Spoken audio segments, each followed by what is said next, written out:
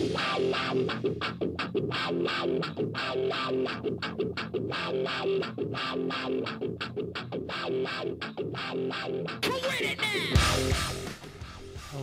and welcome to Jake's World, episode 11 of Jake's World, once again presented to you by Absolutely Nobody.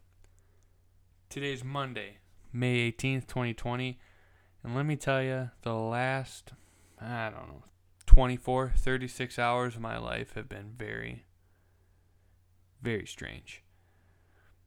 Let me start out with this. Okay, so first of all, I apologize for the atrocity that was the train wreck of Friday's podcast. Wasn't my best work. Definitely a little J podcast. Definitely not going to shoot for that ever again. So I promise I'm going to try to be a little more prepared for every show I do for here on out. Now, as I said on that show, I was about to make a new life change, right? Moving from Madison full-time to only part-time, while I'm living at home during the week to do a job up here. That's fine. Not efficient, fiscally or time-wise, but whatever. That's fine. It's not about the money for me, really. It's about, spending time where you want it to be and being productive too, but not the point. I drive a really, really crappy car, right? And I spend Saturday playing golf with a friend. Sunday, I'm kind of packing things up, and Saturday night into Sunday morning, it starts raining. It's pouring, right? I leave to get gas before going home or coming back up north, and there's like a puddle of water in my passenger seat, right? Just a puddle. This car I drive, it's like rusted out in the passenger where you put your feet by the wheel well where the tire is. Oh, you can pull back the carpet and see the pavement. And it's just classic me. Well, it never stopped raining. It's still raining as I look out my bedroom window. And there's still water in there. And I'm not sure what I'm going to do. I mean, I had a towel there, but it's only going to keep that from getting a little worse. So, my life stinks sometimes. Sometimes it's great. I don't know. It's just classic me that, I've got a shitbag car that I can't afford to get a new one yet. But that's the way of the road. Pun intended. Building off of that, when it comes to work, today might have been like the worst day of my life. Right? Of course, you start a new job and you always have to do that new orientation crap. And, you got to deal with sitting in a room with, people you don't know and you don't really want to be there. And you're learning about safety and HR crap and benefits packages, which that's up my alley, but the other stuff's not. And of course, you got to wear an N95 mask. So we have all those on, and I'm out of contacts. I have daily contacts, which I ran out of 4 months ago. And I've been wearing glasses ever since. I even have to play golf in them. It sucks. But the way the mask is, it covers your nose. And my glasses, it's not snug enough. And every time you breathe out, my glasses would fog up. So I was dealing with that all day until it was to the point where it's fuck this. I just have to be blind all day. And that's probably what my life is going to be like until I get more contacts. And I projected that onto, my day. And aside from being really bored and, really crabby because I'm sitting in a classroom or a conference room in a classroom style setting, learning about how, welders have to be clean their work area so they don't start a fire inside of a half constructed vessel. Okay. Like, let me just crunch the numbers for the widgets tomorrow. Thanks. See ya. I don't know. I'm excited to do something like up my alley when it comes to the financial work, but like today was just a waste of time for me and whatever. I've had enough complaining. But that is only part of the reason why my last 24, 36 hours have been really fucking weird. So, last night before bed, I'm scrolling through Instagram, and anyone who knows me knows that I'm a really big Barstool Sports fan. Oh, just got an email saying that my barber shop's going to open soon, so that's really cool. So I don't have to look fucking homeless anymore. But anyways, I'm a big stoolie. I've read some of the blogs. I listen to all the podcasts. I follow them all on social media. I like their product. They're controversial, but I can get into that because, I think for myself, and I'm not a softie or totally insensitive. I'm somewhere in between, but I can distinguish between the two and think for myself and, not get offended by everything they say. They do it for clicks, publicity. Any publicity is good publicity, and I get that. But I'm scrolling through, and I had no idea this was going on. I'm not huge into, Call Her Daddy. That's like the female side of Barstool. That's hugely popular. I'm not saying that guys don't listen to that or girls don't listen to anything else. I'm not trying to say that at all. But like that just wasn't my cup of tea. Those two girls on that show, I think the life they portray is totally fictional, and I think it's, vast hyperbole, but whatever. I've listened to it before. It's funny. It's just not for me, because sorry, I don't think you're telling the entire truth, but they're popular. They're hugely successful, and I respect that. And I had no idea that they have been off the air for like 5 weeks now. And I'm scrolling through Instagram, and I followed Portnoy, Dave Portnoy, founder of Barstool Sports, on Instagram. And he has like a screenshot of Apple Podcast rankings, and it's got Call Her Daddy, Joe Rogan, whoever else is 3, 4, 5, whatever. And it says, heard it was a good show today. I'm like, what? Why would he be doing that? So I kind of, and it said like click link in bio or whatever. So or Barstool posted it, not Dave. But I click on it, and I've had that podcast in my podcast feed before, and nothing showed up. So I'm like, whatever. Go to sleep. I wake up the next day. I check this morning, and I check Instagram again, and Dave put something. Heard it was a really good show this morning. Now I double check it. There's a new podcast. It was like April 6th or April 8th, and now there was one May 18th, or today. Okay. I listened to it on the way to work. It's not smutty, slutty nonsense. It's Dave. And the story he tells about these two, oh my God. I'm not going to get hugely into the details, but just be grateful. These two girls are very talented. Alexandra Cooper and Sophia Franklin, I think her last name is. I'm not going to double check. It's not worth my time. Or the internet, because my parents don't have Wi-Fi here. Like, what? How am I supposed to do this using a phone hotspot?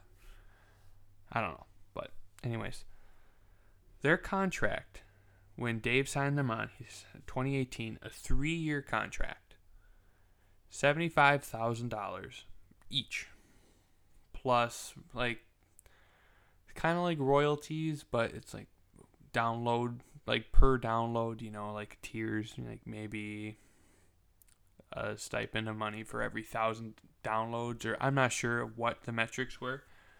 And then they got like a cut of merch sales and whatever.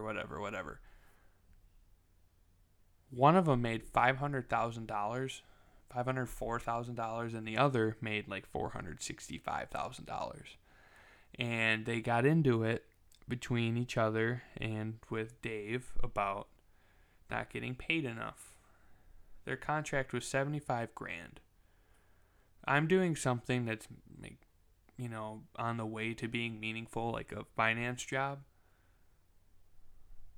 for like half that. A little more than half, but half of that. Be grateful. You're putting smutty nonsense on the air that people eat up, and you're being greedy about $500,000.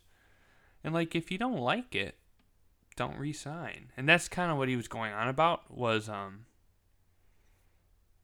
like, he recorded an episode on their feed kind of explaining to everyone who listens to that what the story is and what his take on it was. And they're being petty about, they want the intellectual property to their show. And it's like, well, you can't have it all, right? You use Barstool Sports, one of the biggest podcast host companies out there. You're going to take advantage of their marketing and their already established, following market that they've worked so hard to build. Then when you don't like, some aspects of your contract, you take the money and run. It doesn't work like that. When you sign a contract, each party is held accountable to each other. If you don't like it, but they didn't breach the contract, too bad. You're stuck. And he goes into it back and forth. If you care enough, listen to that or read about it. They want to do a deal somewhere else, make more money, whatever. That's not the point. What I'm just saying is, like, I don't know what I would do. I would drop everything for a chance at $500,000 a year to talk into a microphone and spend a few hours a day editing a podcast and doing homework and thinking of things to talk about. Like, just be grateful. That was bizarre. I had to talk about that a little bit because I was also listening to that at 6:30 in the morning. But what I really want to talk about, the Electric Last Dance. Episodes 9 and 10 were last night. It's really strange because instead of watching it in my one-bedroom apartment, which I love and miss already, it's been 27 hours. I miss it greatly.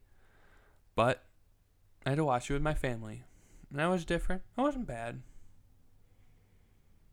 It's a little more talking. I like to, I take notes with it and just kind of absorb it all. I had to do a little bit of explaining and everything, but yeah, it was good. But anyways, let's get into it. 8 episodes were already displayed before, 9 and 10, duh. But we got the hint early on.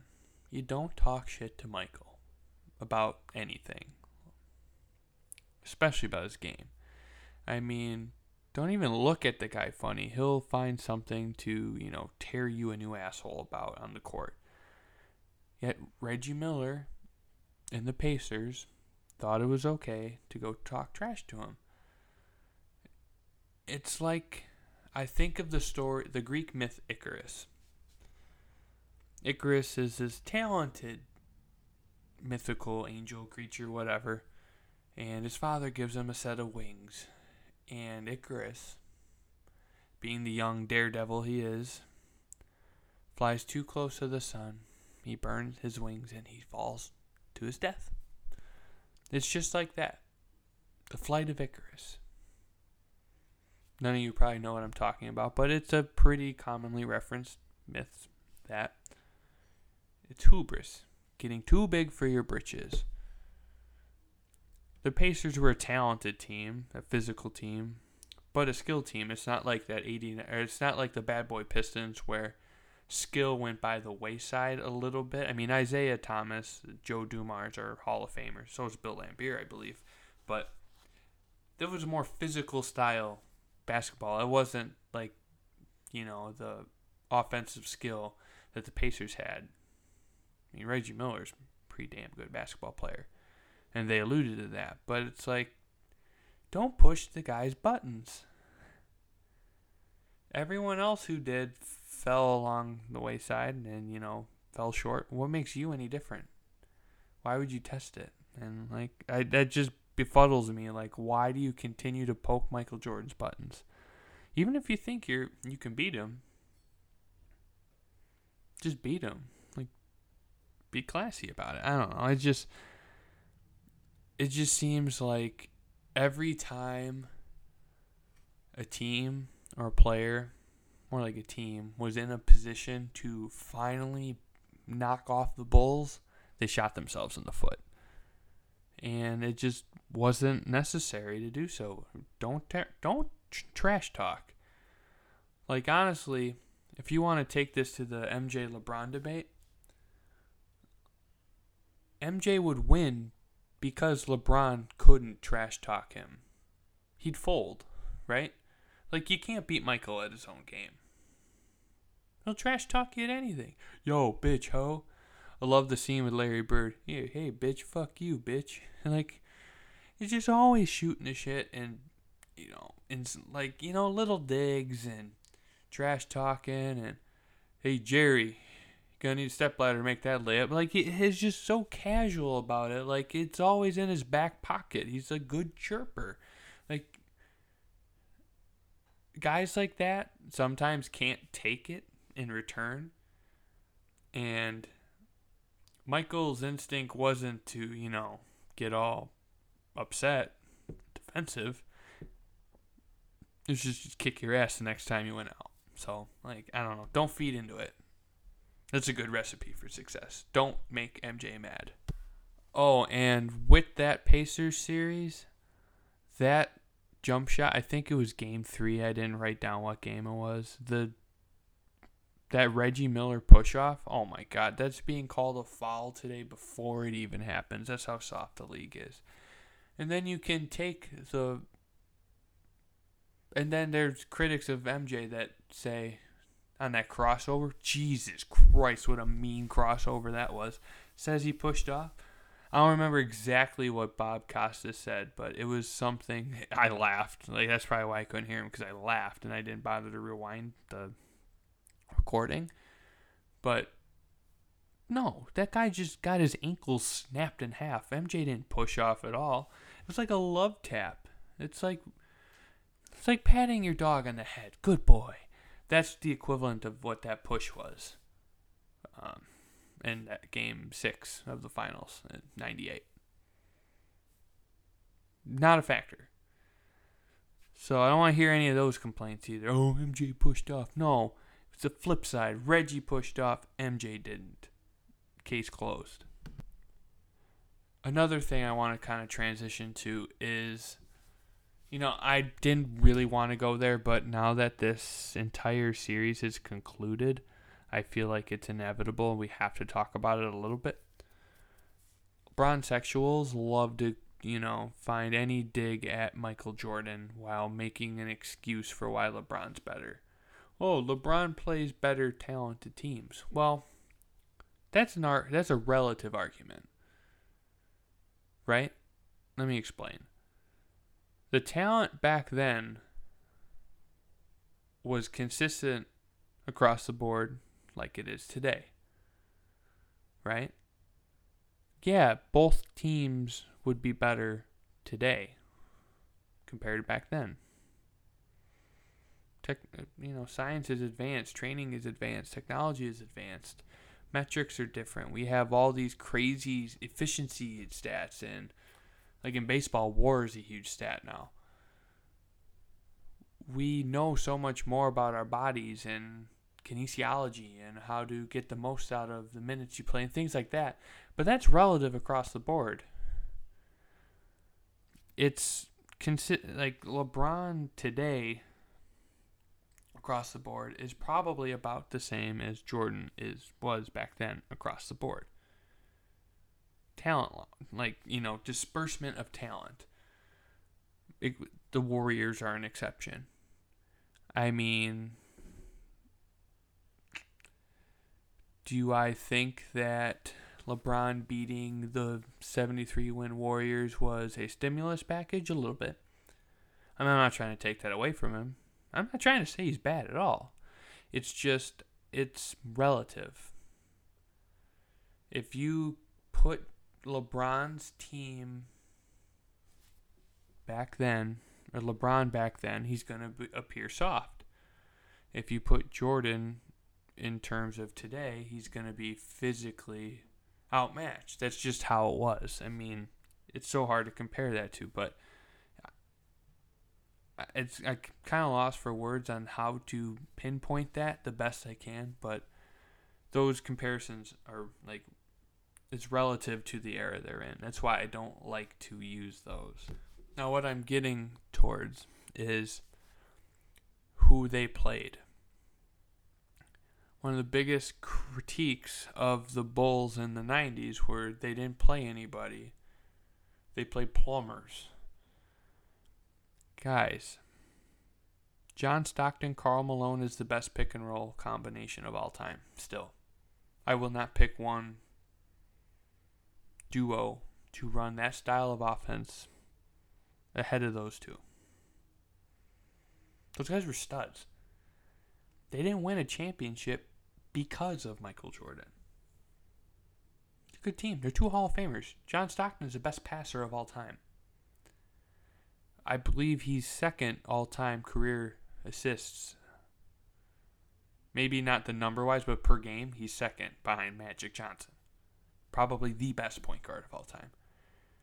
Karl Malone's made the most free throws of all time. He beat Michael Jordan in the 96-97 MVP race. The mailman, he's a fucking stud. And that's the same thing for every team that bronzexuals love to say weren't that good. Charles Barkley was a wagon too on that Suns team. Clyde Drexler is a Hall of Famer. It's a good Blazers team. The Lakers won okay. I mean, Magic was already 12 years into his career. It's a little different. That was an older Lakers team. That one I could see some flack for. And the Sonics, Sean Kemp, Gary Payton. It's all relative is what I'm trying to say. All those guys were at the peak. You know, they were at the top of their level physically, athletically. And it's just like now.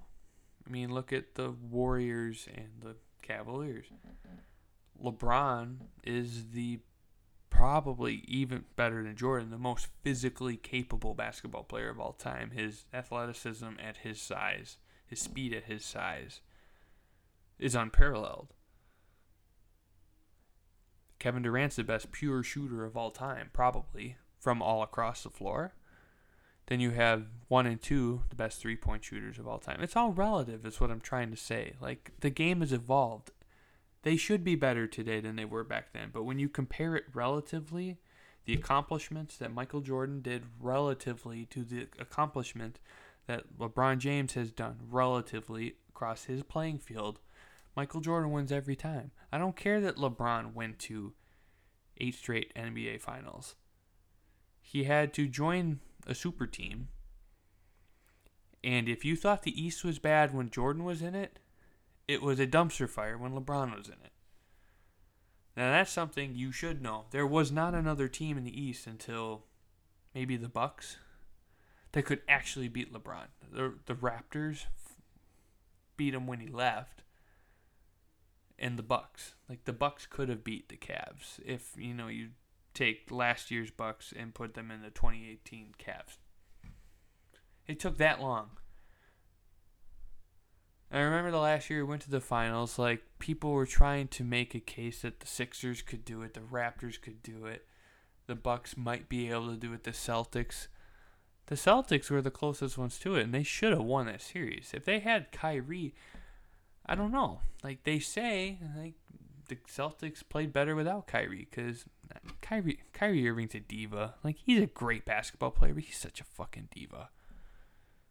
But I don't know. That's what I'm trying to say. Like, it's not...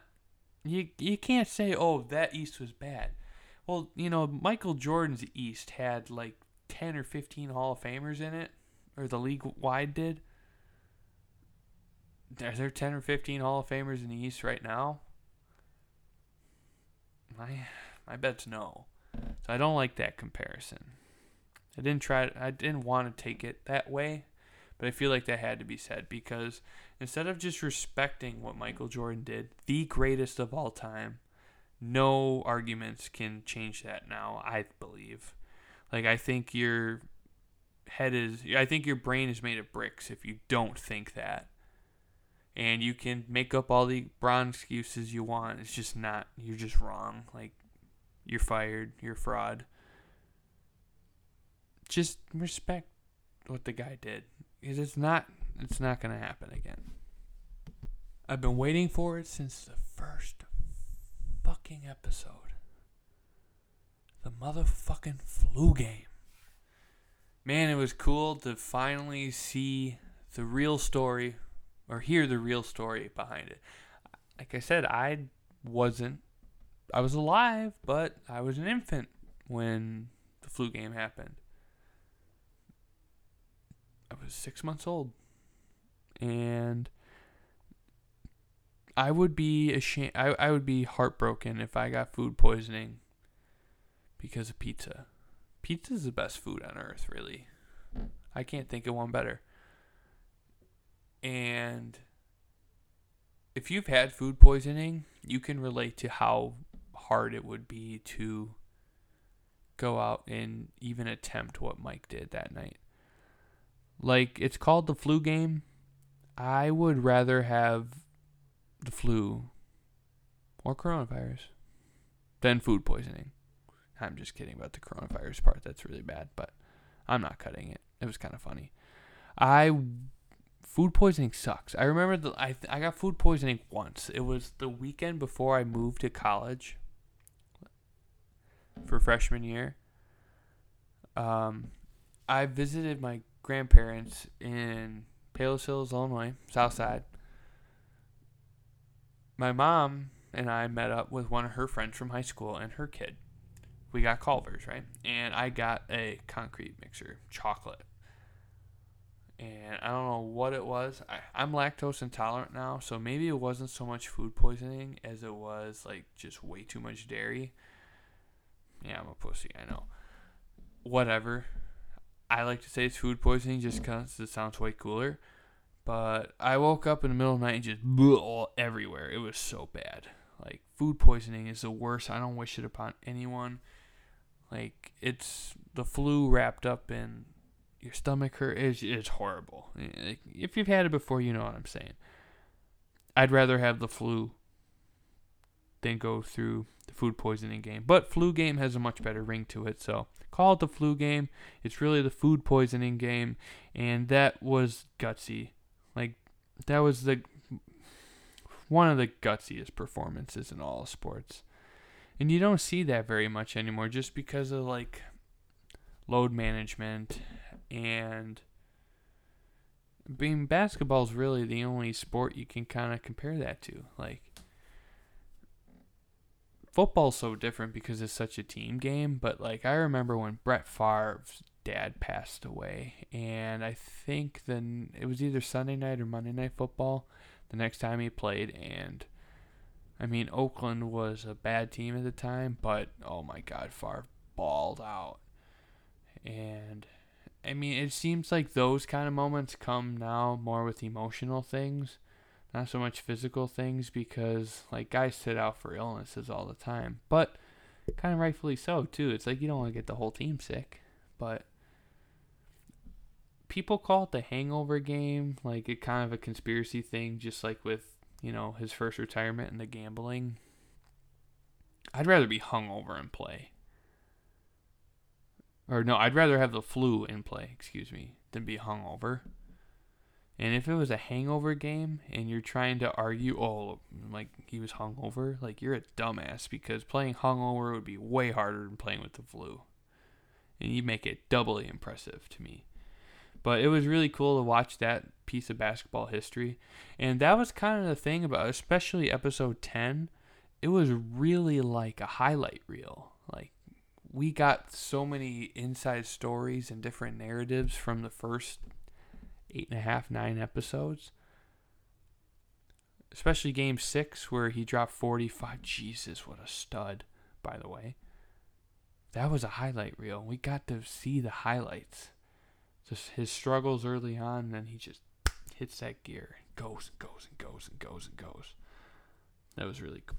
Then you got so many iconic moments too, like Jordan on the bench, head over his face, and just kind of laying there or sitting there. And Scotty carrying him off the court, and it was cool. Like, you've seen those highlights, and it was like nostalgia almost. It was cool, really cool to see that highlight. Another thing that was really impactful for me was kind of learning about Steve Kerr's upbringing, and especially his father, because if you don't know by now, I majored in finance and I majored in history. And my history advisor grew up in the Middle East. His father worked in the oil fields in southern Iran. And was kind of influenced by him in a way that I know a lot about Middle Eastern history. Also, I took a course in it. Oil was a big thing, before the fall of the Shah in 1979. And as a means to become involved in Middle Eastern affairs due to the Cold War, we funded the Mujahideen, Saudi freedom fighters, or Middle Eastern Arabic freedom fighters, to fight a guerrilla war, a proxy war, against the Soviets in Afghanistan from 1979 through the mid to late 1980s. Hezbollah is a Middle Eastern terror cell. Our backing of Israel was a huge factor in, the Palestinian Arabic, what's the word I'm looking for? The anger or resentment toward the United Nations and especially Israel, because, that group of people believes that the Holy Land is theirs. What Israel was, the Zionist charter was granted them in 1947. That was their land, and they felt the right to fight for it. And it was really sad to see, like, a good person get caught up in that in Lebanon in 1984. I mean, there was the Beirut bombing in 83, the Marine barracks, and it's just sad to see that, good people die because of, senseless fighting. Senseless to them, maybe not.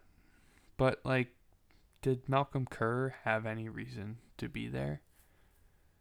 He was running a university, but it just stinks to see that, good people get caught up in the really shitty politics of some situations, our country, other countries, religion, creed, doesn't matter. Like, it's just him dying was senseless. He got shot in the head. Like, come on. There's no need for it. He's doing a good thing. He's trying to educate people. Everyone can be bettered through education. And it was sad to see that. But it was also really strange to see how, like, Steve and Michael had this mutual bond, yet they never talked about it. Or if they did, I don't believe they disclosed it. It was just a mutual thing they had, a shared thing they had, and they never talked about it. And 2 things before I wrap up episode 9. First of all, we saw Benny the Bull a little bit throughout this entire series. Benny the Bull is the best fucking mascot of all time. Fuck Bernie Brewer or whatever they call the stupid idiot green thing in Philadelphia. I don't even know. Dude, Benny the Bull is a wagon. Like, I remember the video of him, like, just going, he's sprinting from half court and he trucks the popcorn guy. And there's a video of it out there somewhere. And the guy's, got his tray and his strap. He's got like 15, 20 bags of popcorn, and it's just poof, yellow popcorn everywhere. Oh, Gritty. Gritty's his only competition. I fucking love Gritty. He's a stud too. But Benny the Bull, big street creds, reputation, tenure. Benny the Bull's like the best out there. And Jesus, I hate novelty license plates. But Michael Jordan just having air on his Porsche. Dude, what a power move. And, like, what are you going to do? Chirp him? Being like, yeah, I have air on my Porsche. Nice Porsche, bro. Like, what are you going to do? Make fun of him? No. The beginning of episode 10, I've got a few notes here. I mean, I kind of mix and match the two, going into this, but this beginning of episode 10 was so important to me, special to me, meaningful to me, because it highlighted what we should all strive to be. It doesn't matter if you're a fucking astronaut or a firefighter or a pencil pusher at some Fortune 500 company, or a professional basketball player, or a yoga instructor, or a ditch digger, or a homeless person, or the president of the United States. It doesn't matter. Everyone needs to live in the moment, and none of us do. Like, Michael Jordan was a physical specimen. At 6'6", he had a 48-inch vertical, 6'6", 220, free throw line dunk, finesse, trash talk, dunking capability, effort, defense. But this was really the nail in the coffin. What set him apart was his mental game. And he said it himself. Like, the first 3 championships were sweet because, like, I've worked so hard and I finally got there. But the second 3 were even sweeter because I didn't just dominate people with my body. I dominated them with my mind. The mental toughness is so, and it's I don't even want to say underrated because it's so known, but it's like so not able to be done. Because us mere mortals always think of what could go wrong. What can we worry about? How could we fuck this up? And MJ didn't do that. He's like, why the hell should I worry about a shot that I didn't take yet? And that is the goal. That is the ultimate living in the present, living in the now, not worrying about the past or the future. If you are so focused on what is right in your hands right now, you can't worry about what's on your plate 30 minutes, an hour, 6 hours, a day, a week, a month. You can't worry about it anymore because you are literally locked in. And he was a master at that. Probably second to none at that. And that is what he attributed his success to. And that is what I've been trying my best to do, especially since this COVID thing started. And I kind of just jumped off and said, fuck it, see what happens later with, my professional life. And it's worked out so far. But I still think about not so much the future, but the past. And it's a challenge for me, and it's a challenge for a lot of people. But he was a master at that. Why should I let a shot I didn't take affect me? Why should I worry about that? Why should I put energy to that? And it's a really important thing to focus on. Fucking Dennis Rodman. Gronk has that persona and that reputation for being work hard, play hard. Dennis Rodman did it first. The guy's at New World Order, WWE wrestling, with Hulk Hogan hitting people with chairs during the NBA Finals. And he comes back and, team wasn't happy with him, of course. Why would you be? But Dennis was fucking Dennis.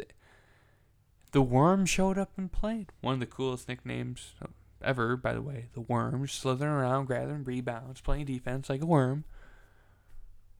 It's crazy how much leeway he had because he fucking always showed up ready to play and he always worked hard. But that was vintage footage. Dennis, by the way. The ankle breaker once again. The last shot of The Last Dance. Michael's last shot as a Bull. It's one of the most iconic in history. And that's just classic once again.